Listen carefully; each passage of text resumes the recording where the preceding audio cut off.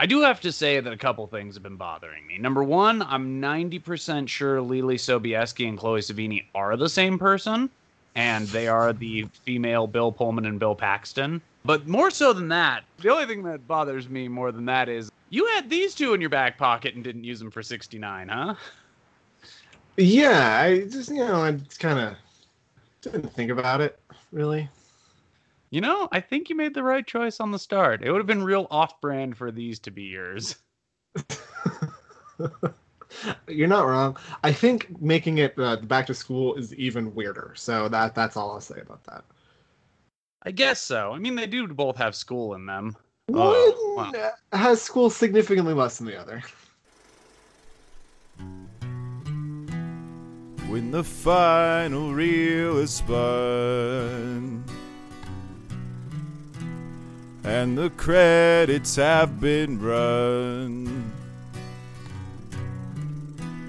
you can count on the wisdom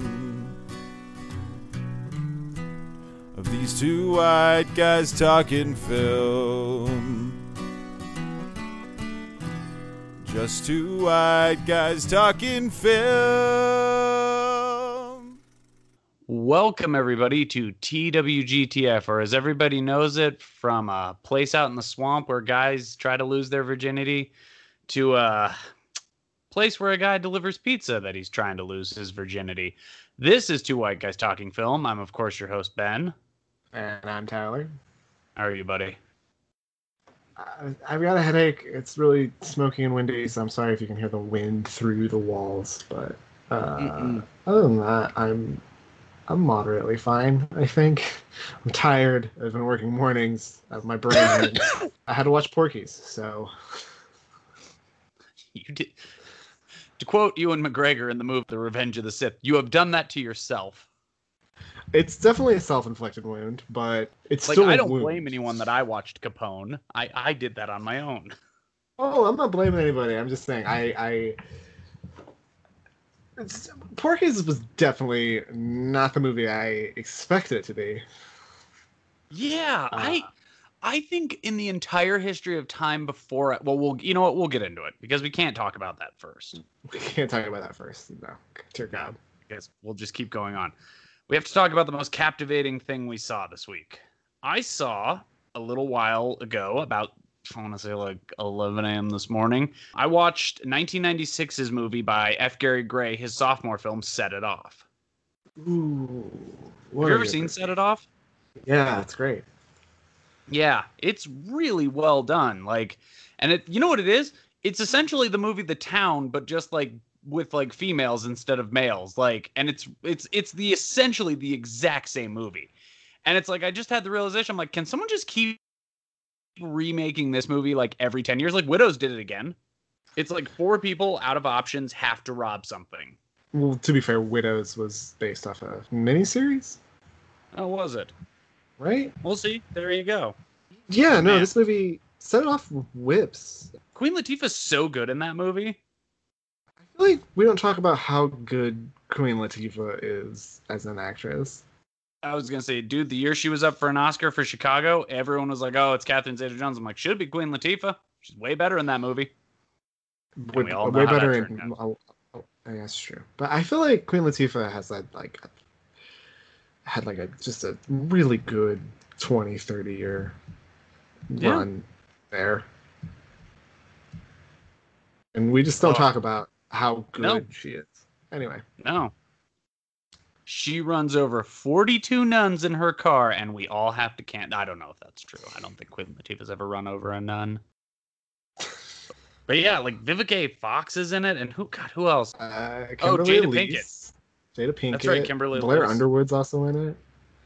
Oh, what's his name too? John C. McGinley. Yeah, he plays, I think, like the cop after them. Or... Yeah, he's like the robbery task force. He's essentially reprising his role like a younger version of the guy in Point Break. Like he's now like the guy in Point Break moved up. His character in Point Break moved up to an office, whereas like this is like the hungry version. Like this is the case that got him that office. It feels like. Mm-hmm. And then in 7, he's just starting out as a guy on the SWAT team. It's weird how we could make a John C. McGinley like almost like action franchise. Be like, he's the guy in the background. He comes home from Vietnam in Platoon. I don't know. He becomes a doctor. We should no. That's the Lost Years. We're only doing action movies. All right, what did you watch? I'm gonna give you choices. You want a direct-to-video movie that was surprisingly very good? Do you want just a Western, or do you want the movie where they're frog men people? I'm trying to make a French joke, and it's really not coming together in my brain. A French movie. So, direct-to-video that was better than we thought. French movie or a Western. Okay, I'm going to ask you a question about each of them just to kind of narrow this down a little bit more for me. The movie that came out on video and was better than you thought it was going to be, what year is it from? 1996. Okay, 1996. It's also a sequel in a long series of films. Same question about the French movie. French movie came out in 1983. 1983, okay. And the Western, revisionist or anti, what's the subgenre? I will say it is neither an anti-Western or a revisionist Western. It is a traditional Western. Oh, traditional Western. Okay, perfect. I'm going to go with hint, hint, winky, winky, the Western. I saw a movie called Blood on the Moon, starring Robert Mitchum, and directed by... it's directed by someone famous. Who's it directed by? It's directed by Robert Wise, director of West Side Story and a bunch of other movies. It's one of his early films. It was shot at RKO, and in the 40s, so it has a real noir aesthetic. It's very atmospheric. The story is pretty paint by numbers when it comes to Westerns. Robert Mitchum's a man from out of town. He kind of gets caught in the crossfire of these two rival gangs. He's friends with one of them. But the people he's friends with might be the bad guys, but he sides with the good guys. And there's also a woman he falls in love with, and that's textbook paint by numbers Western nonsense. But it's that where the movie kind of comes through is in its direction, its camera placement, its atmospheric. I'm feeling it kind of feels like a noir Western. It's actually, I saw it in a subheading on Criterion that was Western noirs. And it's pretty solid. I think Mitchum, Wise, and the cinematographer Nicholas Musararka help elevate the movie and give it a real sense of place and a real sense of atmosphere. Just so you know, the cinematographer on Blood on the Moon also shot Cat People and Out of the Past and the Spiral Staircase, The Hitchhiker. He basically invented sort of that noir cinematography style. He's one of the big guys on it. He started with Val Lewton. Anyway, it's a very good movie. A lot of talented people. It's it's pretty paint by numbers, so you're not going to get a forgotten masterpiece, but it's pretty good. It's worth the 88 minutes. I'll be damned. Huh. So you really enjoyed it? I really did. I think it's pretty good. I'm kind of underselling by saying it's pretty good. I think it's good. I give it 3.5 stars just so you know where it lands. Okay. It's definitely worth the time. I definitely think it is a pretty solid quality film for what I thought I was getting, which was going to be kind of a shitty noir. I didn't it wasn't until it started playing the credits where I was like, oh fuck, Robert Wise, oh fuck, that guy shot it. Okay, cool. This might be a lot better than I thought it would be. I kind of just pressed it at random. Interesting. Well, guess we have to move on, and I picked Back to School movies, and you really took us back to school. Filthy School. Filthy Comedy High was where we're at this week. Go ahead. I'll be behind you just holding my head in my hands.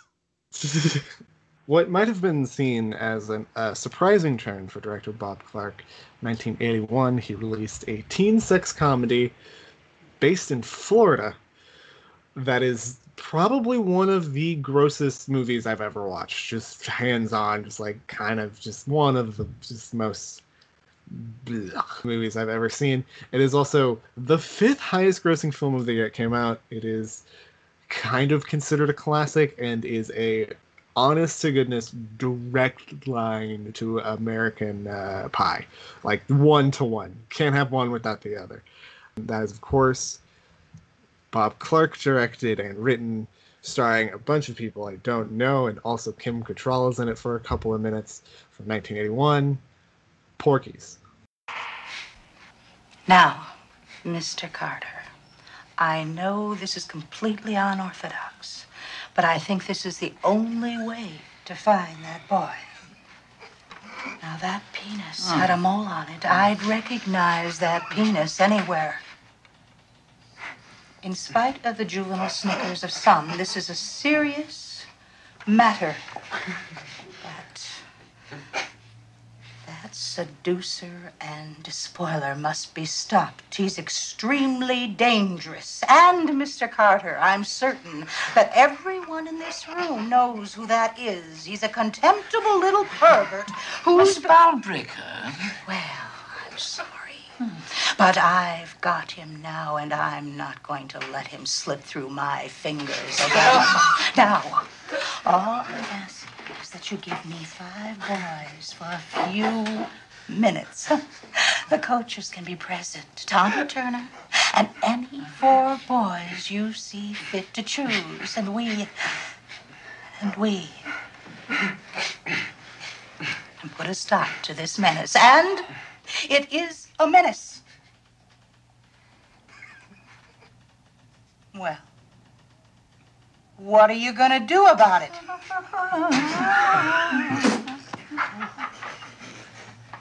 5 young boys in the nude, a police lineup, so that you can identify his tallywhacker.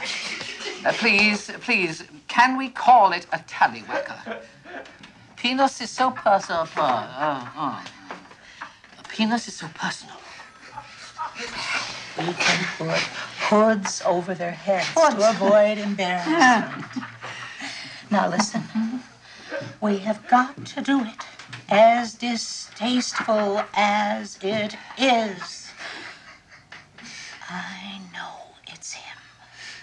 That tallywhacker had a mole on it, and that mole is the key to it. Miss Balbreaker, do you realize the difficulty of your request? Now, I would be very happy to apprehend the young man myself. But can you imagine what the Board of Education would say if you were granted a lineup in order to examine their private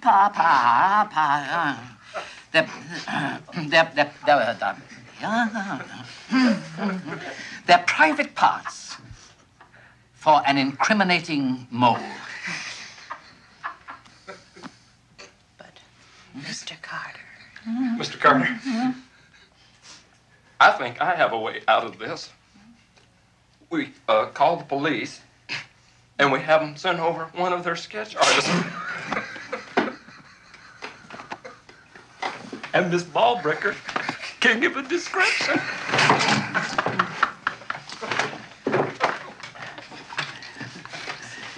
We can put up wanted posters all over school.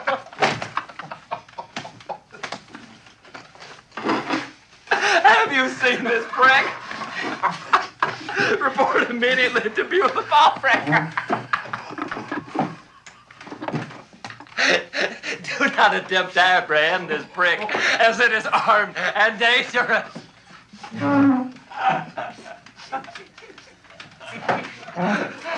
It was last seen hanging out in the girl locker room at Angel Beach High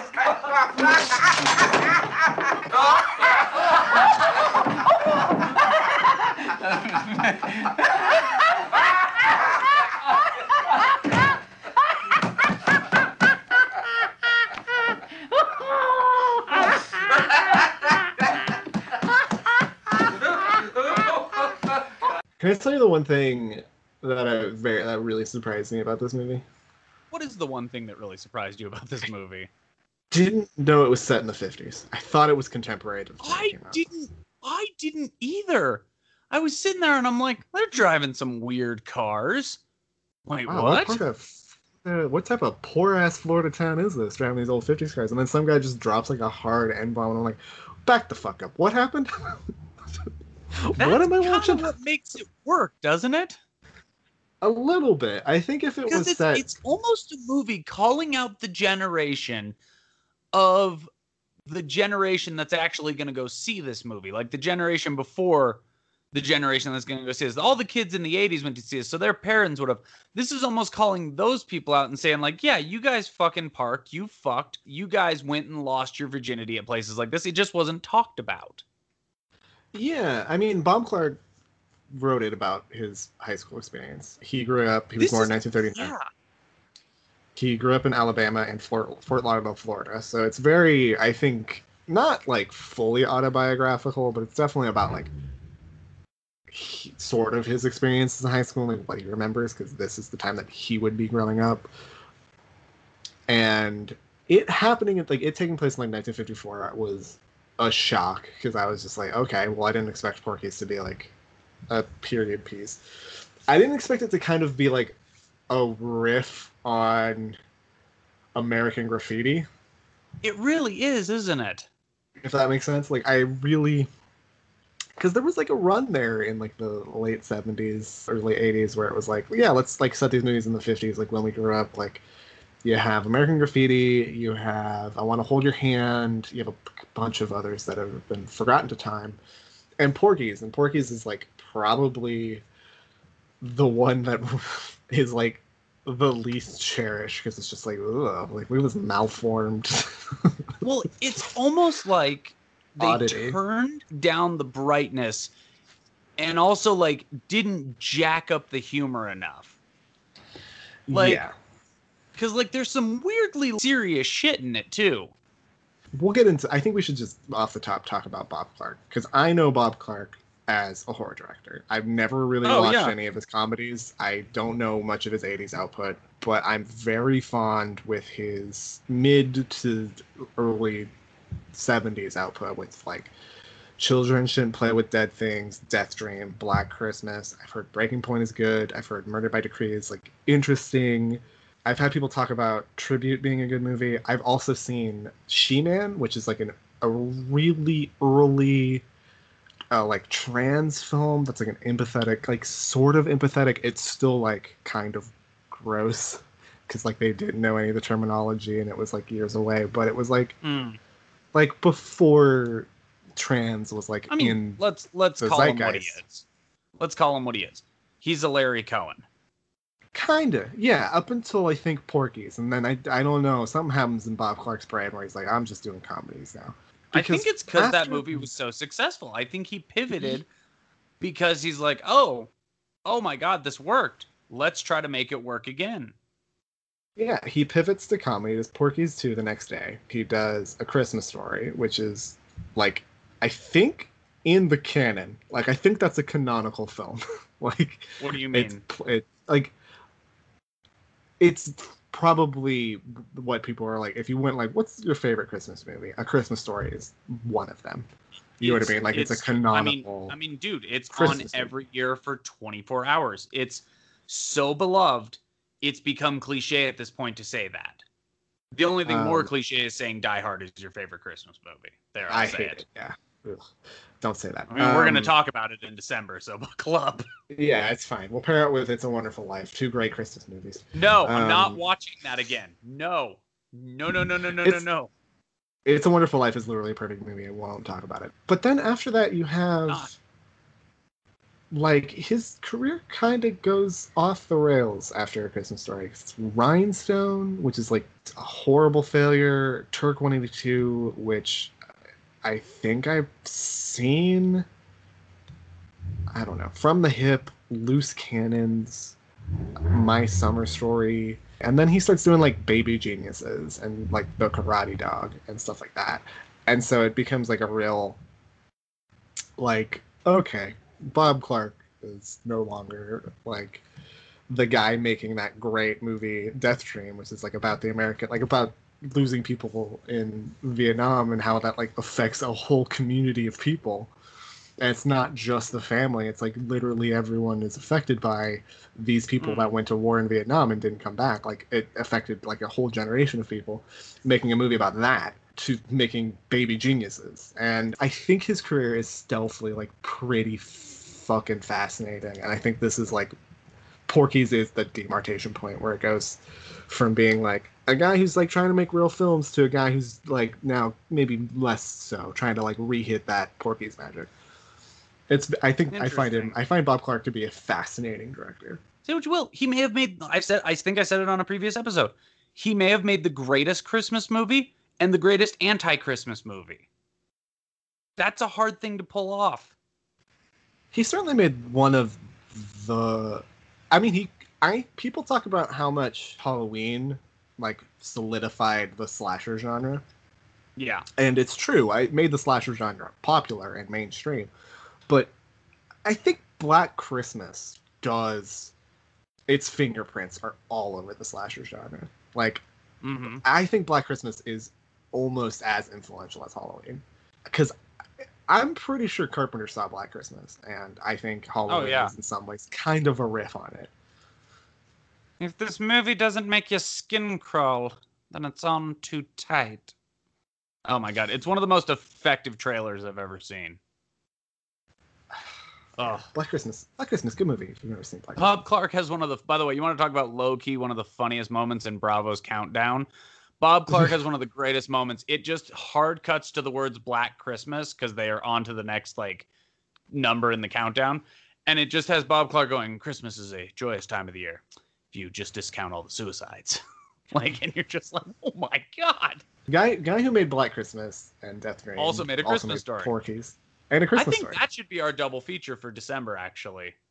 Black Christmas Story. I think that's pretty funny, actually. It's a pretty funny one, yeah. And I'll say this, if we ever get a Mount Rushmore that hits in December, I think we do top 4 Christmas movies. Or holiday movies. And we'll just bump whoever is at that moment back. Okay. Unless it's like a 0 number, like it's a 200. It's like, no, we have to do Spike Lee. We're not pushing up Spike Lee. Yeah. Spike Lee doesn't get bumped for Christmas. I mean, with that, well, no, not gonna do it. So, how do we talk about this movie? Porky's is a movie that made me feel very weird. You too, huh? Yeah. I thought it would be a movie that was. I don't know what I thought when I picked it. I thought it was like gonna be more. I thought it was gonna be less leering and more like American Pie. Where like the women are kind of in on it, like not in on it, but it's less. This movie, it's really hard to put this into words, but I think this movie just flat out just doesn't like women, or it's just like whatever, just they stand over there. Like the way it treats the women in this movie, I found very like either props or like literal objects. To be off of that, and I'm just like, cool. You know great, who does awesome. this better? You know who does this better? Is Broken Lizard. Broken Lizard is a better version of this. These guys had to crawl so Broken Lizard could walk. Like they do the same thing kind of with the women characters, but they give them a little bit more depth. I agree with what you're saying, but let's be honest, it's kind of about the boys. Literally none of the women characters, I think, have any depth to them other than that they are women. Or they're literally a pursued, or they're there to pretty much just, be in the object of male fantasy. Yeah, in the case of one woman, it's literally she is a gag, like it is a joke. She is a punchline. Who's your favorite character?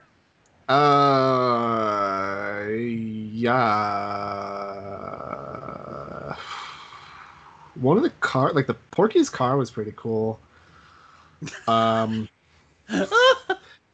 Yeah, he does have a cool car. He has a pretty sweet car. I mean, who would you say is the main character then? Pee-wee? Maybe? He's pretty funny, too. He's pretty funny. He's maybe the least annoying. Maybe, like, Billy? I don't know if it has, like, a real main character, per se. But, like, it starts with Pee-wee and ends with Pee-wee. It doesn't really end with Pee-wee. It actually ends with a different kid. It ends with Tommy. So, like, I think it's about maybe those 3 characters. And, like, you have Jarvis and Meat and Kavanaugh's, like, background dudes. But I don't think it really has a main character. I think maybe like, because even the movie is named after Porky's. Like, it's not named after any of the characters. It's like, I think it's because Pee-wee's Big Adventure was taken. Wouldn't be taken yet. That's fair. That's fair. Somebody told them in Hollywood, "You're not naming it that." He goes, "Why?" He goes, "We got this young boy. He's gonna direct a movie with that Paul Rubens guy." He's like, "The dude who touched himself in the theater." He goes, "How do you know about that?" He goes, "We hear things in the Hollywood world." Here's what I wrote about it: a raunchy tale about guys trying to help their friend lose his virginity. One of the bigger name in R-rated comedies of the 1980s. The film is funny, but also deeply flawed by today's perspective, bloated with several scenes that feel loosely held together. That's my biggest problem, is the last part. It feels like we just kind of go from sketch to sketch to sketch, and they're all just kind of the same people in the sketches. It does sort of feel like that, and it never really has a cohesive narrative. And even in the moments where it's supposed to feel like there is depth, like when one of the boys who hates people of the Jewish persuasion and keeps calling them kites because that's supposed to be funny.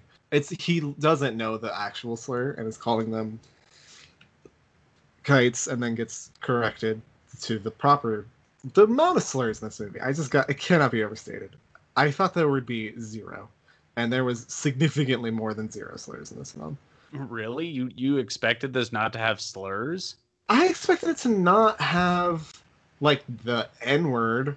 Or like, oh no, dude, it's the 50s, like of course. Bob Clark's Jewish and slur, Bob like, Clark's obviously getting away with it, like, because it's an R-rated movie. I totally expected it to have like some gay slurs and some homophobia, like for sure. But I was not expected for like it's Florida, like, man. I guess you're not wrong. It's not the most enlightened part of the country. He like trips the Jewish guy, and they get into a fight, and the Jewish guy wins because the guy is like, I'm Jewish, I'm constantly getting picked on, people are trying to fight me, so I had to like get tough, and so I know how to fight. And then it like cuts to the next day, and like the boy who lost the fight to the Jewish guy got beat up by his dad, and like, oh, suddenly we're supposed to feel sympathy, like, oh, this fucking guy's dad is the real fucking bad guy. And it was like, okay, all right. I didn't hate Porky's, but at the same time I was like, it took me like 4 hours to watch it because I kept pausing it to do literally anything else. It's just one of those. I did it in one sitting. I was just like, I just can't focus on this. It's like, just, you know how you call movies Tyler bait? Yeah. This is the opposite. This is like a Tyler retractor. This is Tyler repellent. Yeah. Suck on this, you Tyler. Yeah, if you want me to leave. If you want me to leave, just throw a copy of Porky's at me. Yeah, I agree with you on that. But, you know, there are some fun moments. I mean, I like the guy who plays Pee-wee.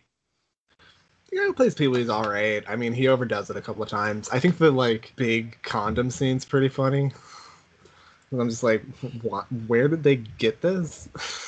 Someone make this? No, it's like a joke thing. Like, there were joke magazines back then. I understand that, but I was still just like, someone bought that with their money. Yeah, it's funny. I guess. Like, it's a pretty fun scene. I mean, how do we talk about the plot? It's about like 7 friends who all kind of like want to lose their virginity, but they all just keep messing with each other too, I guess is the best way to put it. And then they run afoul of a guy who owns a nightclub out in the woods on the border of like 2 towns. It's on the Everglades, not the woods. So that's right, Everglades. It's like the woods, but there's gators.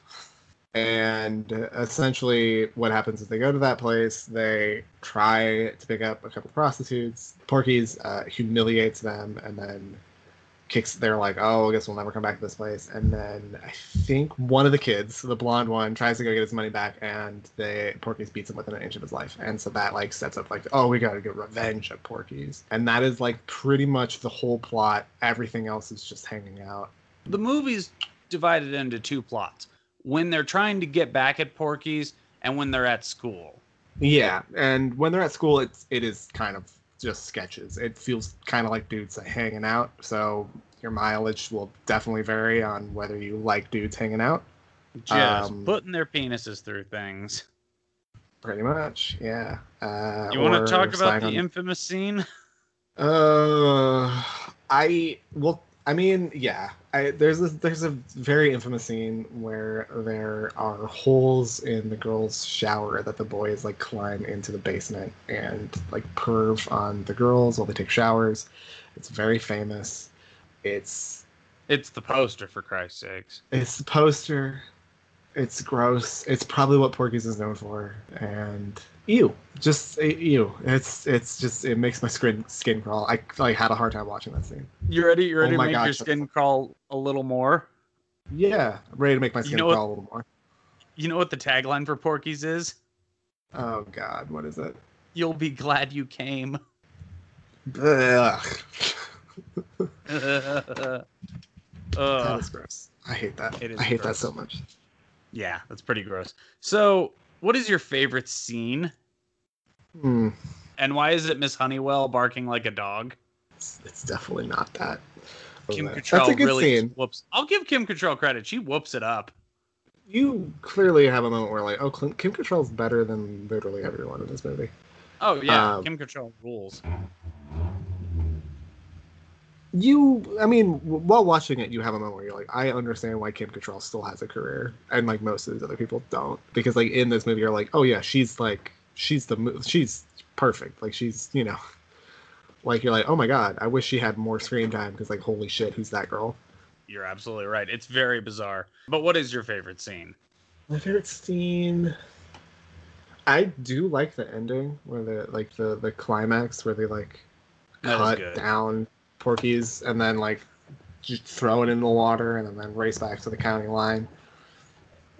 I think that's done really well. I also think that's like one of the few scenes where the direction is really, really well done.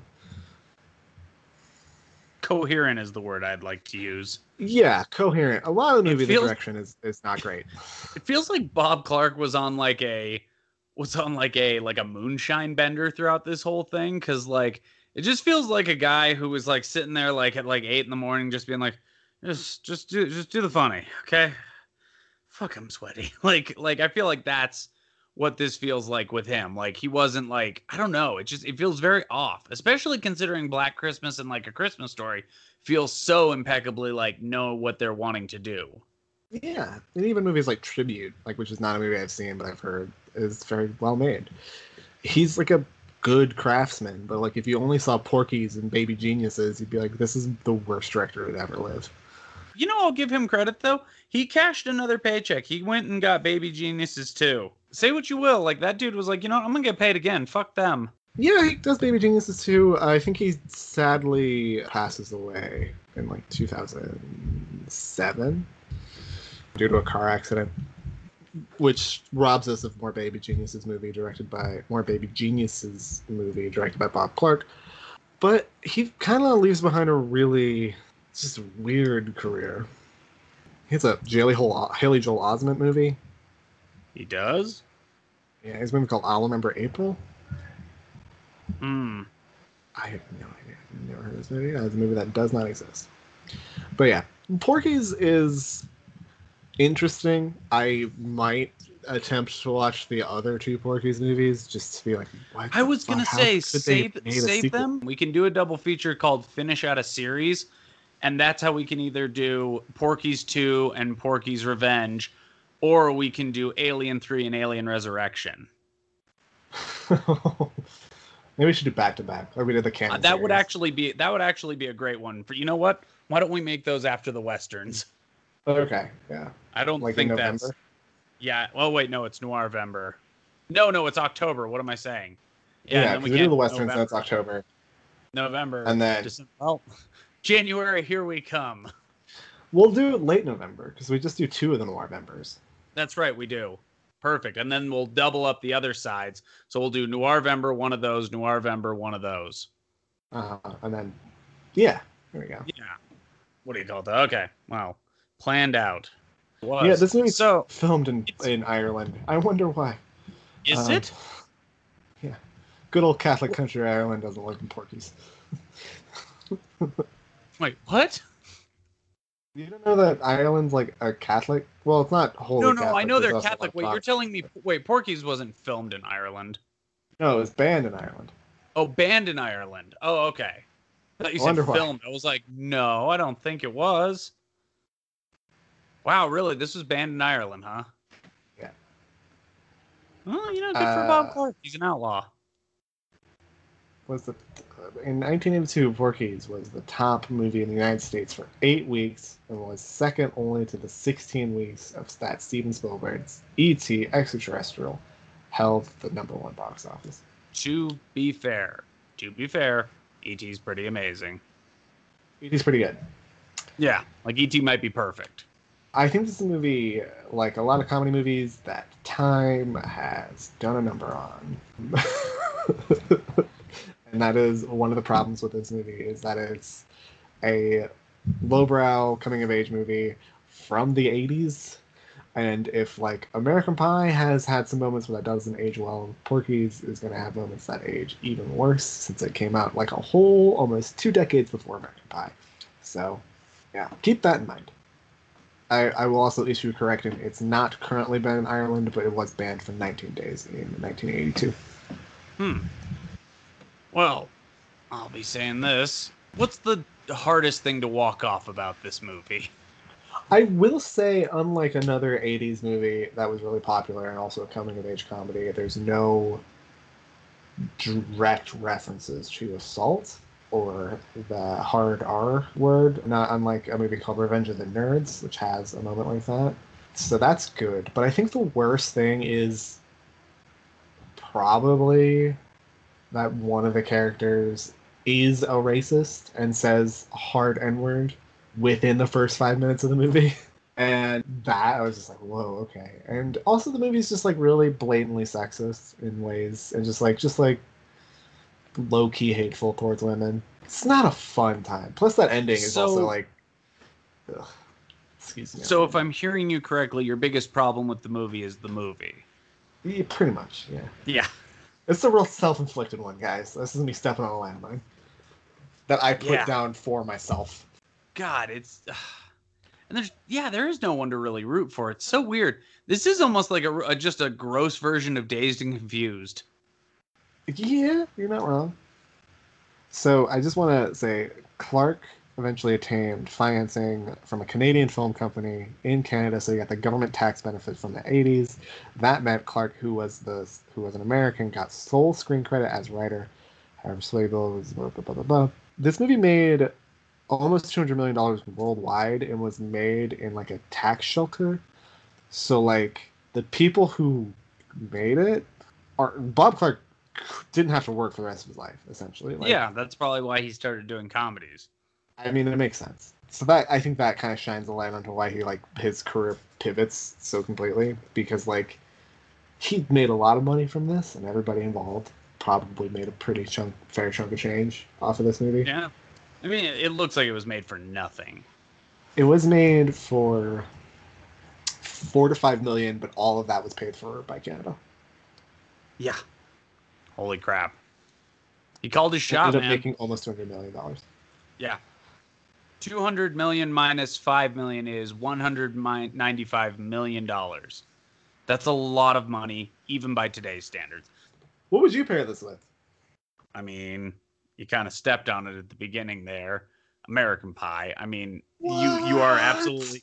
Okay. No! Yes, American Pie. What? Yeah, you're doing the Michaels thing. You're overselling it. We talked about this. Yeah, I mean, you are absolutely correct in what you said at the beginning. There is not one without the other. American Pie is a little more coherent. I think American Pie makes more sense because it's like a group of dudes being like, we're gonna lose our virginities before graduation, and like that makes more sense as like a narrative. There's like a propulsion to that. Porky's is just like, it's a bunch of loose sketches about kids growing up, dealing with racism, dealing with anti-Semitism. Oh, the guy who plays the Jewish kid. Yeah. He's D'Annunzio in Caddyshack. That made me so happy. Oh, that's nice. Yeah, he's the one who's like, hey, Newman, my friend, you have no idea how long I've been waiting to beat you. What do you give it? Give this a solid 2 stars. Hey, we're right on the same page. Ding, ding, ding. Yes. One more and we complete the Triforce with 2. I don't know. Shut up. Oh, I'm so tired. This is a sleepy cast, guys. I'm sorry. Well, what are we watching next? Watching next, we're digging into that Golden Globus canon again, the canon.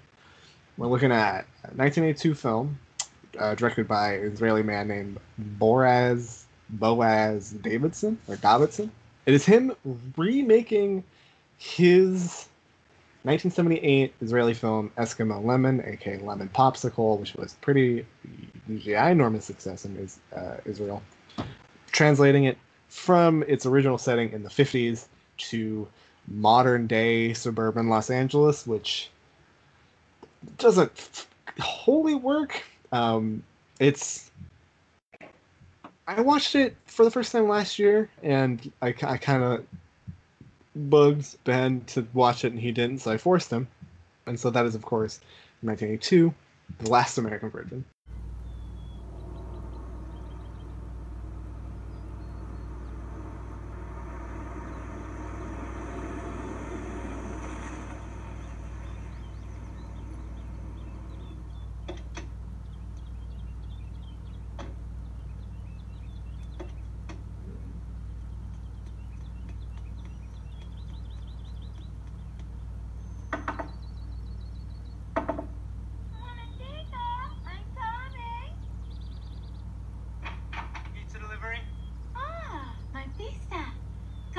Chico.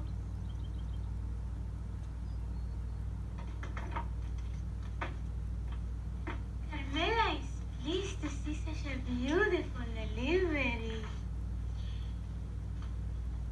Where should I put these? Why don't you put a pizza in the kitchen?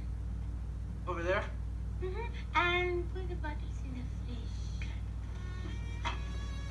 How much do you charge, my little pizza boy? It's $7.50 for the pizza and $1.50 for the drinks. It's $9. Jesus, late M's. Sorry, it slipped.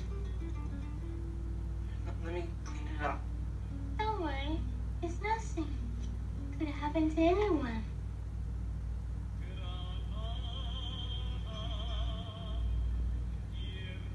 Tasty.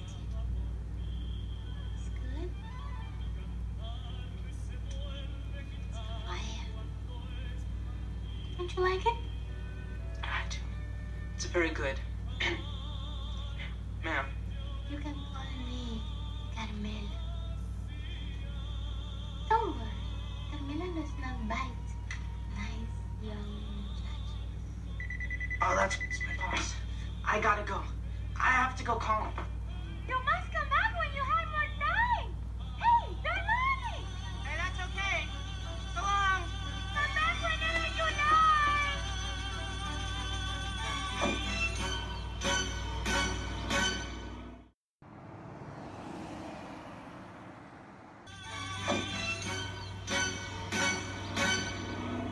Granada, tierra ensangrentada, entardece de todo.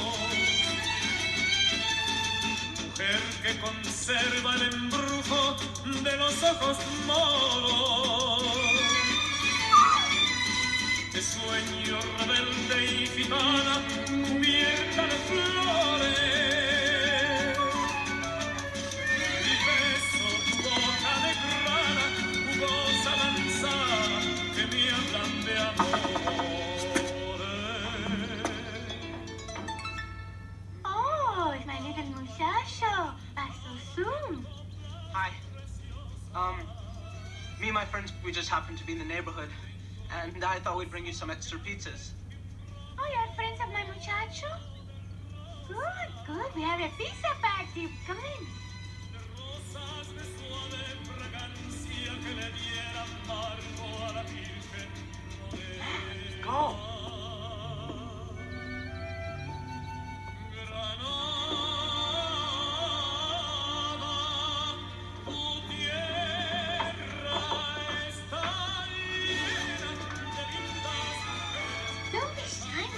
Just please sit down. You know, we talked about taglines in the last one. You know what the tagline for this one is? I think I'm looking at it, and I think it's great. What is it? See it or be it. Yeah, it's so good. That's actually pretty clever. I actually. That's pretty solid. I like that. I don't know. I don't know. You'll be glad you came is pretty fucking funny by a dirty. You'll be glad you came. There's another tagline from like one of the other posters that's really terrible, where it's like, which one? Keep an eye. It's like keep an eye out for one of the best coming of ages movies of all time. Oh, the Porky's one. That's too many words. Yeah. I believe the one you're thinking of is keep an eye out for the funniest movie about growing up ever made. That's it. It's bad. You could have left it at growing up. It would have been perfect if it was at growing up, but they put ever made. Ever made. The last American Virgin. Yes, it does. Yes, it does. It's a really good soundtrack. So our friend Mallory came over and she's doing Brielle's hair, and she also cut my beard today. So I have my beard's nice and trimmed now. It's very nice actually. And I asked her straight up. I said, "Hey, may I ask you something?" Or she's like, "How's the podcast going?" And I was like, "It's good." And she said, "What are you?" And she goes, "Are you doing today?" I'm like, "Yeah, today we are discussing." And I said Porky's, and I was like, "Imagine American Pie, but somehow even worse." And she goes, "Oh," and I'm like, "Yeah, kind of." And I was like, "We're also doing The Last American Virgin." And she's like, "What's that like?" And I'm like, "Imagine like John Hughes, but if you took out all the charm, kind of like, and not in a bad way. Like that you made like a hyper realistic John Hughes movie." Yeah, I agree. I think The Last American Virgin, I was like, the way the person was talking about it on Twitter was like very passionate and very much like it is a fucking absolutely bug fuck movie that is a very real look at being like a teenager and how messy and how bad you can be to one another and how it like kind of like tramples your feelings and how like and like how gross you can be being a teenager. And I was like, I don't believe this. And then I watched it and I was like, oh shit, like this is like, yeah, like if John Hughes was like had more of an edge, like a real rough, mean kind of spirited edge, but like still like an edge to him. I think this movie's low-key kind of great, even with a lot of it also is pretty sexist, but like I think the point is that the boys are sexist, and it's kind of like you're not really supposed to. Well, you do kind of like them, but like this movie. We'll talk about it. I kind of love this movie. Oh, it's very fascinating because at one point, like, and wait till you hear what I have to pair it with. I'm excited. Wait. Yeah, you should be. You should be, because you're getting the story too. Story of Angry Ben. He came out yesterday during this movie. Oh boy. We've had a day to quell this shit, but there was a moment where I fucking flipped out on this movie. I haven't done it in a long time. Felt really good. So. Oh no. Oh yeah. So there are 3 friends. This is what this movie does better than Porky's. It trims it down to 3 people you focus on. Instead of like a gang, it's like just 7. like tight. Yeah. There are far too many. I only remember Meat because he's so big and Pee-wee because he's so small. Yeah, I only remember the ones. That movie where should have been called The Adventures of Meat and Pee-wee. I would have watched that. Meat and Pee-wee. Meat and Pee-wee versus Porky's. I think this movie is actually more of like loosely sketched and like less of a plot somehow than Porky's. The plot pretty much is there's a love triangle between Karen, the main female, Gary, the main male who has like a total crush for Karen, and Rick, who's kind of a dick. And then there's also David, who's... I didn't mean that to rhyme. It rhymed. He's the fat friend. Yeah, you have Joe, who's fat friend. I mean, I will say, like, I saw him and I was like, oh, Jonah Hill is so lucky they've never tried to remake this movie. And I like Jonah Hill, I'm just saying, but if they had made this movie back at his super bad time, he would have been that guy. Yeah. Yeah, he would have. He really would have. Or the guy who says, ask me about my wiener, and Accepted. That guy got his whole lunch, dinner, and breakfast the next morning eaten by Jonah Hill. Dude, I think that is Jonah Hill in that movie, because Jonah Hill's in Accepted. That is Jonah Hill. Oh no. I think at one point there were 2 Jonah Hills and one killed the other. I think the serious Jonah Hill killed comedy Jonah Hill. Jonah Hill was murdered by Jonah Hill. You just accuse him openly in court. I think I have to not only quit the podcast, but also quit life itself. Well, it's you and me, Ash. I just hear you go through a window. I'm like, oh my god. Oh my god, that is so funny. Boy, you have never made a faux pas that bad. And I can't wait to break it down to a text tone to send to you. I'm very tired. I know so what you sorry. mean. And Lewis Black is in that movie. Oh, it is Jonah Hill. I knew it was Jonah Hill. Why did I think it was not Jonah Hill? Because he's chubby, that's why. He is a little bit chubbier in that movie than he would be. It's the first photo on IMDb. That's what's going to hurt you the most. Like, it's literally, if you go down to photos, it's the first one because it's so Oh, boy. funny. Accepted is a movie that doesn't exist. It does. I saw it in theaters. I think it was there while I was it working. does, but like, I mean, it does. It definitely exists because I've also seen it. But like, there's no one knows what Accepted. When I said Accepted, everybody had like an audible, like, oh god, why are we talking about Accepted? Rick, Karen, and Gary. There's this love triangle, I guess is the best way to put it. It's more or less a love line with one guy like staring at one dots on the line. And less of a triangle. Oh god, he is just constantly looking. You know what the worst part about it is? And I gotta tell you, you played your cards really close to your chest, not telling me Kimmy Robertson was in this movie. I wanted you to find out. That's so great. It's such a great reveal when she shows up. I'm like, oh, hot be damned at number 30, it's Kimmy Roberts. She's come to play, and she is horny as hell. Is Kimmy Robertson on the big board? Ding! She just shows up, and that's the worst part about this. She legitimately wants to fuck him. Yeah. And he can't see it because that siren Karen has just fucking buffaloed him. Oh, I hate this movie. Yet I can't stop watching. He's a pizza delivery boy. He's a pizza delivery boy, and there's some sexual misadventures with him delivering the pizza. There are multiple scenes that I was like, you can cut one of these out. You don't need both of them. I'll say this, if I did remake this movie, I would tell Jonah Hill, you gotta show your ass. Like, when that guy bangs that girl through that keyhole, he shows his ass, so you gotta do it. He shows his ass, I think, multiple times. I think the movie, in like the first 15 minutes, his ass is already out. Also, like, why make, like, the first 3 girls they meet are just baffling.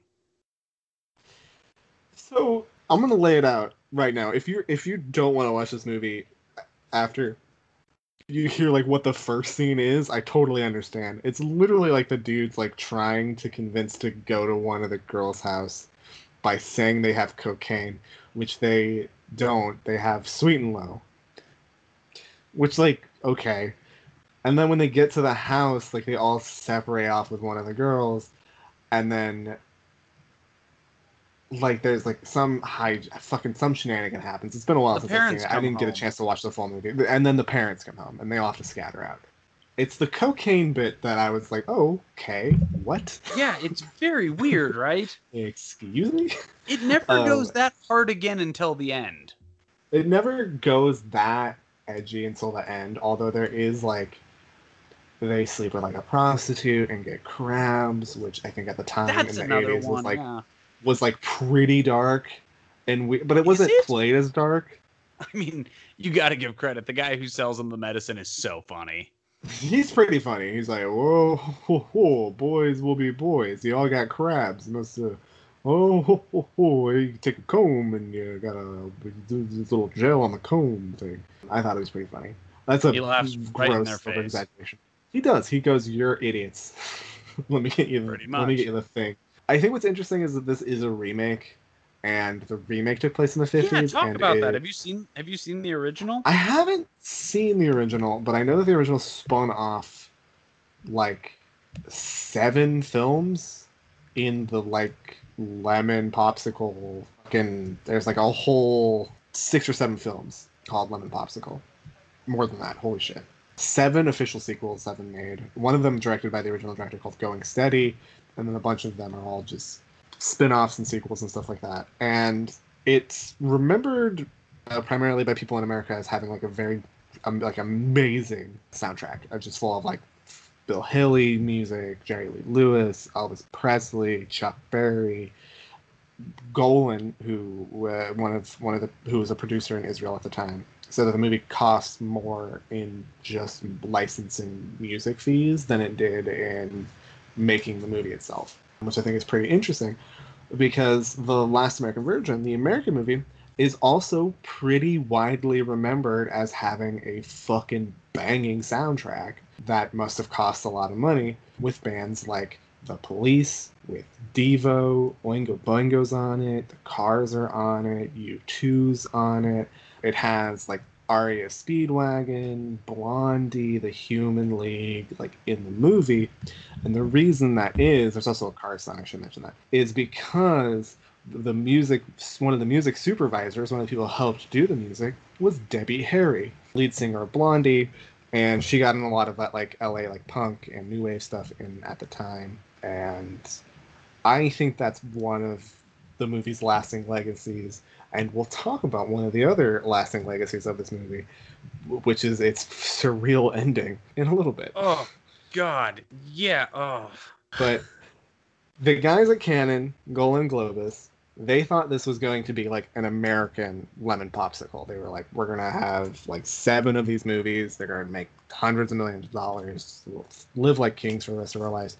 And this movie came out, and the American public were like, what the fuck is this? Like, where are the jokes? Confused. Yeah. I couldn't really find any contemporary reviews of the time it was released, which shows how little of a reputation. But I've seen like a lot of like reappraisals of like, well, yeah, I guess. You know what this is doing? Yeah. It's so funny. This comes out the same year as last year's Back to School's Fast Times at Ridgemont High. It's doing kind of the same thing, but it's only from one person's perspective as opposed to like multiple. Yeah, whereas Fast Times at Ridgemont High is like kind of like an Altman-esque riff on the high school experience. And significantly better. Oh, yeah, for sure. Like, Fast Times might be a perfect movie, whereas like, but it's so funny because this kind of is doing the same thing. It's that almost like, we're going to show you it, and it is funny. Like, that's the thing. That is almost the thing. It's like people showed up to this being like, all right, we saw Fast Times. This is going to be pretty. The fuck are the jokes? Where's Spicoli? This guy's sad.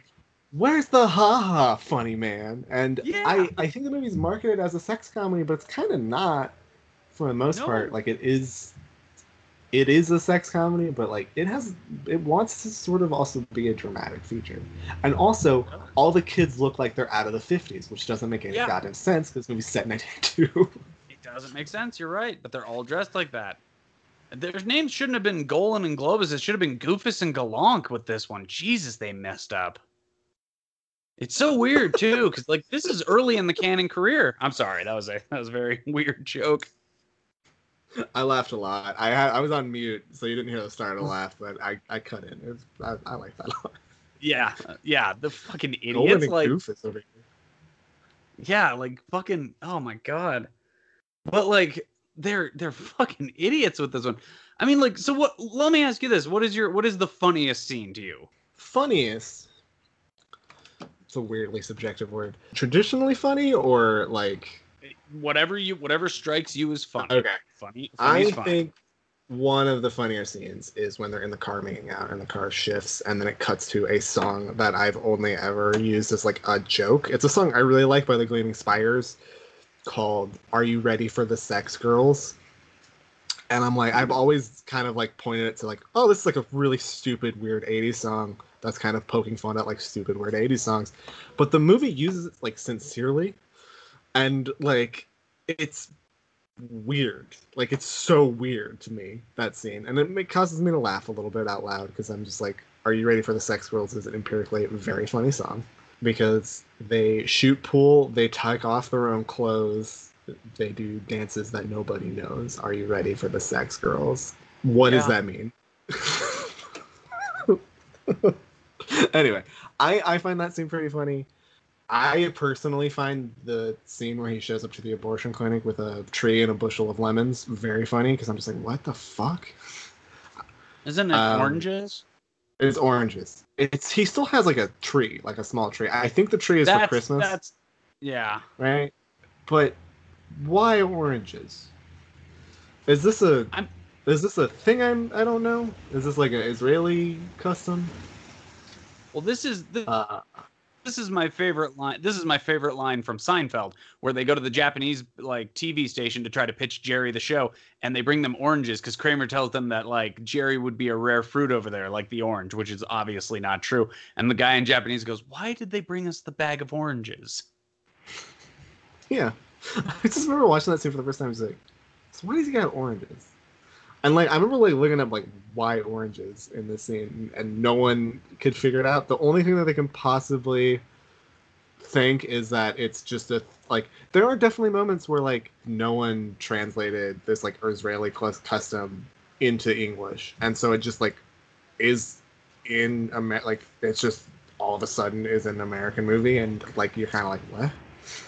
It's just like it is really this guy's psycho, isn't it? He adapted everything. He probably had that orange and tree thing in the original. I would assume so. I need to watch the original. I don't think we should do an episode on the original, but maybe like a small like bonus episode sometime. Lemon Popsicle, or man, I sat through that, huh? I think it's on it's YouTube. The same damn movie. I think it might be the same damn movie. Because when I looked up, like the plot is. The picture for Lemon Popsicle is three guys standing there, and they all look very similar to other people we've seen. What's weird is Boaz Davidson doesn't have a very good career as a director. He's pretty solid, middling career as a director. But as a producer, he's produced like 16 Blocks, the Wicker Man remake that we watched, the Black Dahlia, the Expendables 2. So he's got money. He executive produced the most recent Rambo, which is, you know. Oh, this dude's a producer now. He's moved into the producing. Oh, dude, if he produced all the Angel Has Fallen movies. Did he produce that? He did. It's not showing up on Wikipedia.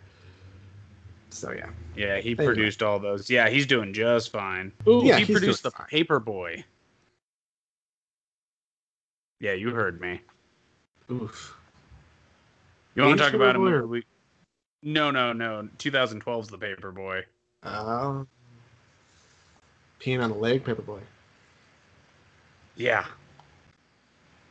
That happens in that movie, ladies and gentlemen. Movie in. Oh, if you want to talk about 2012. I would pick for 69. Is it like Nicole Kidman pees on Zac Efron? Yeah, that happens. It's a good movie, actually. It's kind of underrated. Weird Lee Daniels movie. Lee Daniels, The Paperboy. Yeah, that Lee Daniels. The title goes right into the tagline. Of Precious, based on the novel Push by Sapphire. And I think it's the Jade, Butler King. Lee Daniels. One for him, one for no one else. Yeah, that's what the Paperboy felt like. It's like, this is I kind of like it, though. Matthew McConaughey's weirdly good in it. I'll have to watch it. Because I've heard people talk about how it may not be a great movie, but it's definitely an interesting movie. Have you seen Nocturnal Animals? Yes. That is also it may not be a great movie. Yeah. Gives me those vibes. I did not like Nocturnal Animals, but I'm like, I could pick apart that for a while. Yeah, exactly. You're like, oh, it's like Try Hard David Lynch. Okay. Like, that movie was bad, but I'm full, so. Yeah, exactly. Like, I don't feel great, but I'm full. Like, I'm not going to be hungry till tomorrow. Might not sleep well. I might have just ate some loose garbage, but I'm definitely full. Speaking of loose garbage, this ending to this movie. Yeah. Rick, his prick friend, knocks up... Well, we should say that the movie just, like, really paints him out to be, like, such an asshole. Oh, he is. He's absolutely an asshole. Oh, Rick, his rich friend, or his prick friend, knocks up Karen, the girl he's lusting after, and he takes her to get an abortion. Because Rick won't do it. Yeah, because Rick won't do it. It's very much the scene from like Fast. Once again, it's a Fast Times thing. Like it's kind of the one dude, yeah. Holy shit, this is like if all of Fast Times was based around like the Jennifer Jason Leigh plot. Sort of. From and the guy's perspectives. It's also loosely translated from Google Translate from Israeli or from Hebrew into English. Yes. He brings her the stuff, and then him and Rick kind of have it out. And then, like, she's, like, all thankful. By the way, he puts her up at his grandmother's house. Like, he does a lot for her. He does a lot. And then the movie pays off in not the way he thought it would. He comes through the door at her party, and it's like, he's going to be the stud. She's going to embrace him. And she's there fucking kissing Rick. And then it just, like, cuts to him in the car, and he's crying, and there's sad music playing, and that's the end of the movie. And I just went, oh, fuck you, bitch. I was like, you fucking bitch. Like, I know you're allowed to love whoever you love, but goddamn it, you know how he felt about you. And you fucking do him that way? You fucking bitch. You should have, like, let him down easy. Hellfire. They probably should have let her down easy, but, like, also, Gary, I don't know. It's high school. He'll get over it. No. She knew, and she did nothing to spare his feelings. At very least, she should have spared his feelings. That is the other name of the show. I will say, if this movie had ended now, I guess he can't shoot up a school because it's all Zoom now, but it would definitely be like a Reddit insult type moment. The credits is just him going to everyone's house in 2020 and just shooting each of them on Zoom. Yeah. Oh that's like the darkest ending I imagine. It's a bad timeline. That's like when you in a video game when you fail to like get anything good. It's just like, oh, that's like the super bad. You go from casually walking on the streets of Vice City to going to 5 stars immediately. Yeah, pretty much. That's what that ending God, is. That's so funny. Oh, just mowing down on Zoom. Oh God, that would be the funniest 2020. Like you'd be like, oh God, this used to be so much easier. That's the last line. I like the idea of the shooters being like, oh, I'm like really parched. This is a lot of work going from house to like I gotta look up the addresses. I gotta public transit to places. It's like, and also like after he does like the third one, he's driving and he goes, God, it's gonna take forever to get to James's house. I mean, he's a real prick and he's gonna get it, but what is this? What is this traffic? Why are police around here? What's going? Oh, come on! What is that? Yeah, officer. Yeah. No, I don't know what you. Don't get your fucking hands on. You just hear like gunshots and it just goes. I thought you were gonna make a joke like, oh man, should I take like city streets or like fucking take the highway? No, freeway's back up. Because after the third one, they see him on Zoom and they're like, oh, it's this kid. Where's the next closest place he can go? That's gonna be the next Unfriended. Oh God, no, because it's a comedy in my head. Like it'll never be serious to me now. I just imagine it being like the Laura Palmer scene in the first Terminator, where it's like, you mean Sarah Connor? Sarah Connor. Fuck. Flip the table like, over. Let's get to the ending. Like Terminator. It's like the scene in Sarah Connor where he just keeps going like, "Are you Sarah Connor? Are you James?" Every time he doesn't even try to knock. He just breaks in the house and shoots them on Zoom. It's the only way the plot sticks together. Yeah, she fucks him over. Fuck her. It's pretty great, though. I kind of love the ending. It's such a sucker punch. You do love a down ending, don't you? I do love a downer ending. And it's a pretty down ending. That's pretty good. I don't know. Something about it the first time I watched it. It's like, oh my God, I can't believe they did that. It's shocking. Like, you don't see it coming. You really, really don't. What would you pair this with? What would I pair this with? Well, I said the ending really enraged me, and I haven't gotten enraged like that in a long time. The last time I got that enraged, I had just had my heart stomped on, and not nearly as bad as I thought it could ever be. as the time a girl named Judith stepped on my heart and broke up with me and then started dating someone else I worked with like a couple days later, as the time I dry ran the movie 500 Days of Summer. Oh boy, howdy, did I lose it on that movie too at the very end when she's like, I just always wanted to be friends. It's like, fuck you, bitch. I hope you die. Hope Joseph Gordon-Levitt fucking kills you on Zoom. In your brain, in your dreams with his Inception machine. Fuck you, Zoe Deschanel, and your stupid face. So yeah, that was the only other time I've really raged out on a movie in this capacity. But I think 500 Days of Summer, it's a good matchup. I think that could work. Yeah, it will work. Yeah, no, I think I agree with you. I think it'd be a weird pairing, but the thing is, you can only be a white cis male if you pick up both of those movies at our video store. Like, you have to be. It's just a rule. Yeah, net falls on you, I think, is what happens. No, if you no, we're not going to re-educate them. They can rent them if they want. The only rule is you got to be a white cis male to rent both of those movies together. It's like a 1 in 1,000 shot that anyone's going to rent those two together. I'm not going to drop a net on him. Shame on you. You can rent whatever you want. I got all these nets in the store. What am I going to use them for? You're going to use them for what we need them to be used for. Just reenacting Planet of the Apes. Yeah, well, okay, I'll make you a deal. If you wear a monkey mask when you do it, if the guy rents it, then you can do it. Anytime you want to, you don't even get monkey mask fully out, and I'm just shooting the nets in a monkey mask.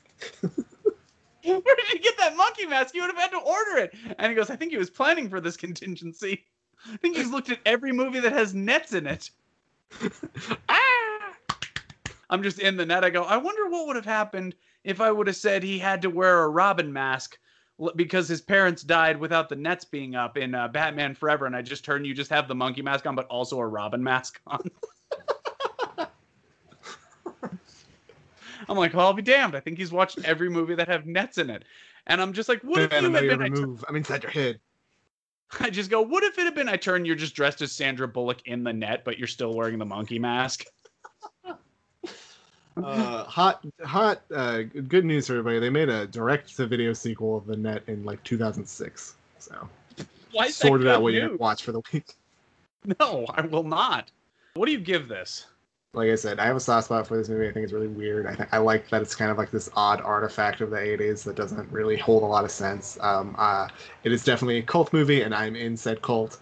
I give it 4 stars. Wow. I give it 3 1/4. I was genuinely not expecting that good of a rating. No, it's actually a very well-made movie, and it's just like it's a rougher version of Fast Times. That's kind of what it reminds me of, and that's why I like it. There are good things to it. There are also just things that do not age well. Why do they all go to that woman's apartment and she just lets them bang her? I don't know. Ben, that's the thing that happens in this movie. Oh. Don't try and make sense of this movie. Just kind of just enjoy the weirdness. Well, guess that brings us out of the back to school. We've once again graduated again, and Bing, bell sound. A Pomp and Circumstance is playing. Exactly. Yeah, and the Macho Man is there. Oh yeah. Oh, you graduated. Oh, cream of the cup, rise to the top. You got your diploma. I hate Hulk Hogan. He does. I mean, wouldn't you though? Kind of. I also hate Hulk Hogan, so I'm right there with you. I mean, like the Macho Man is everything Hulk Hogan is, but he can also tell a story in the ring. Like, yeah, it must be infuriating to be the Macho Man. He can paint a picture in the ring. Oh, dude, he's amazing. He knows what he's doing. Yeah, he was a guy who was born to wrestle. And that's our new spin-off series, Born to Wrestle. Lenny Poffo, not so much. That's a real twin situation where one of them got everything and the other's just kind of got a mouth on him. Lenny Poffo's a really good talker. He should have been a manager. He is. But takes us out of it. And what are we doing next week? Next week we're doing westerns, big old wide open canyons sometimes, other times less so small, wide open range. What the fuck? I don't know. We're doing westerns. Fair enough. Well, I just Googled the word Western movies, and I think you pretty much nailed this one. I don't even know if I should tell you. I should just let you come back next week. So good. I need to watch the movies. Oh, that's right. That's right. You do, don't you? That's right. I guess you'll have to hear it, so they'll have to hear it. From 2010, we're going to take a little movie that two brothers named the Coen brothers did. And it stars Haley Steinfeld, and it stars Jeff Bridges, and it stars Matt Damon, and it stars Barry Pepper, and it stars Josh Brolin. And it is the one, the only, a movie that I will contend is better than the thing that it is being remade from, True Grit. Ooh, okay. And then we're going to take 2 steps into the future, 2 years. We're going to watch a little movie where Quentin Tarantino talks to us about slavery and all the things wrong with it and kind of rewrites history again, because I really feel we did him dirty on his Mount Rushmore, and one day we're going to correct that. But for now, we're going to make it up to him by talking about Django Unchained. I will say True Grit almost made my best of the decade list. It came at like 12th, I think. But, yeah. That's fair. That's fair. It was up there. I really like True Grit. I'm excited to rewatch it. And Django was high on my list in the decade, but it was not on there either. Good.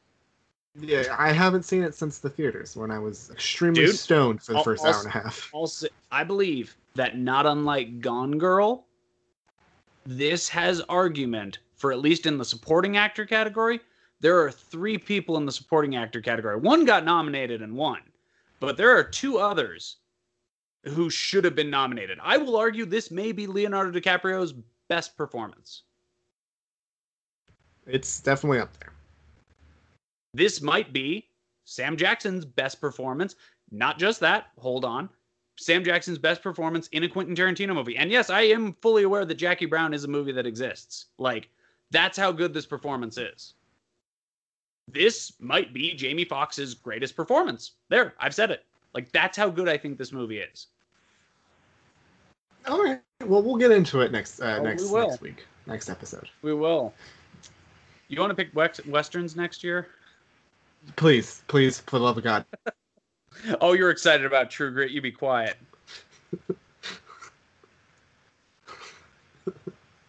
I think I've had like a Western pairing in my head since the first time we had Westerns, and I've just like never been able to get to it. Well, then I'll have to ask you to do Westerns like at some point when it's like, you know, not this time. Guys, you can follow us at TWGTF Pod on Twitter. You can follow me at ET Critic for the Empty Theater Critic. Anything they can follow or plug for you, Tyler?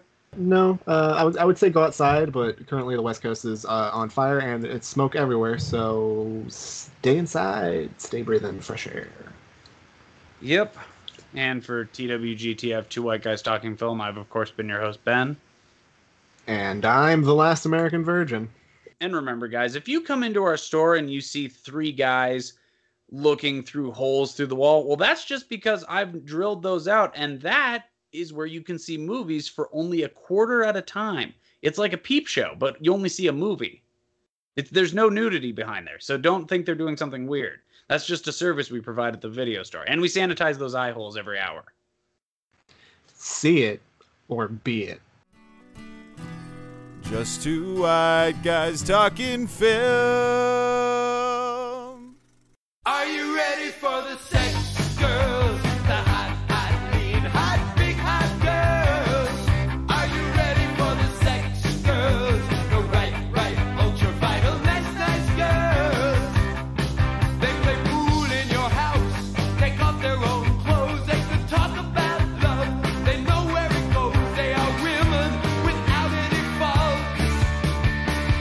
Are you ready for the pony girls? The ride, fast, ride, pony girls.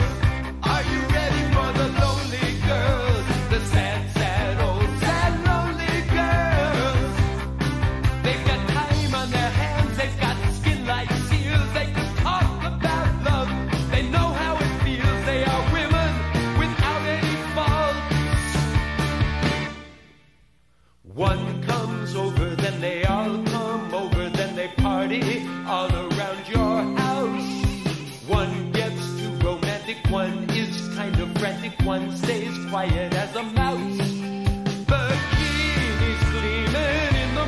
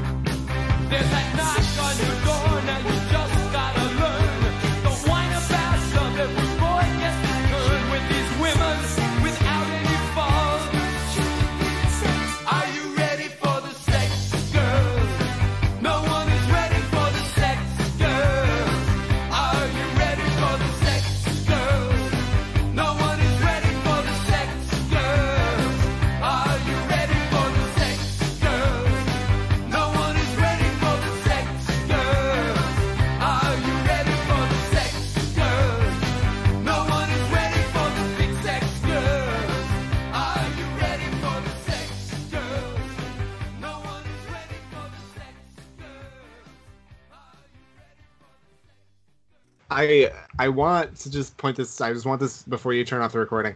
We didn't talk about how in the Last American Virgin there is a kid who is peeping on the girl's shower, and the movie immediately is like, this guy's a fucking creep, right? The movie's like, that's a really weird, creepy thing to do. Well, not only that. Also, then turns out he has 9.5-inch cock. Yeah, but it does also immediately give him the biggest dick. So, swings and roundabouts. Anyway, I just So to speak. wanted to. You could throw that somewhere in the edit, hopefully. But yeah, I'll figure it out. Well, we'll just tell your mother that we ate it all. Well, you stepped on my what I'd pair this with, so guess we'll just put this clip at the end. You act surprised when I say it.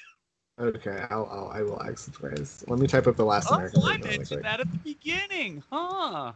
Oh, he's not gonna sell it at all. It's gonna be like Shawn Michaels in the mid. He's not gonna sell nothing. All right. What if I do the Shawn Michaels, Hulk Hogan, with Shawn Michaels, where he's flopping all over the ring? Yeah, that's fine. Oversell. Oh my god! I didn't even see that Insightful coming. thing. Oh. I've just lost my mind. Hear this, and we just edit in a sound of someone throwing a dog off of a roof. You go, I just threw my dog out the window.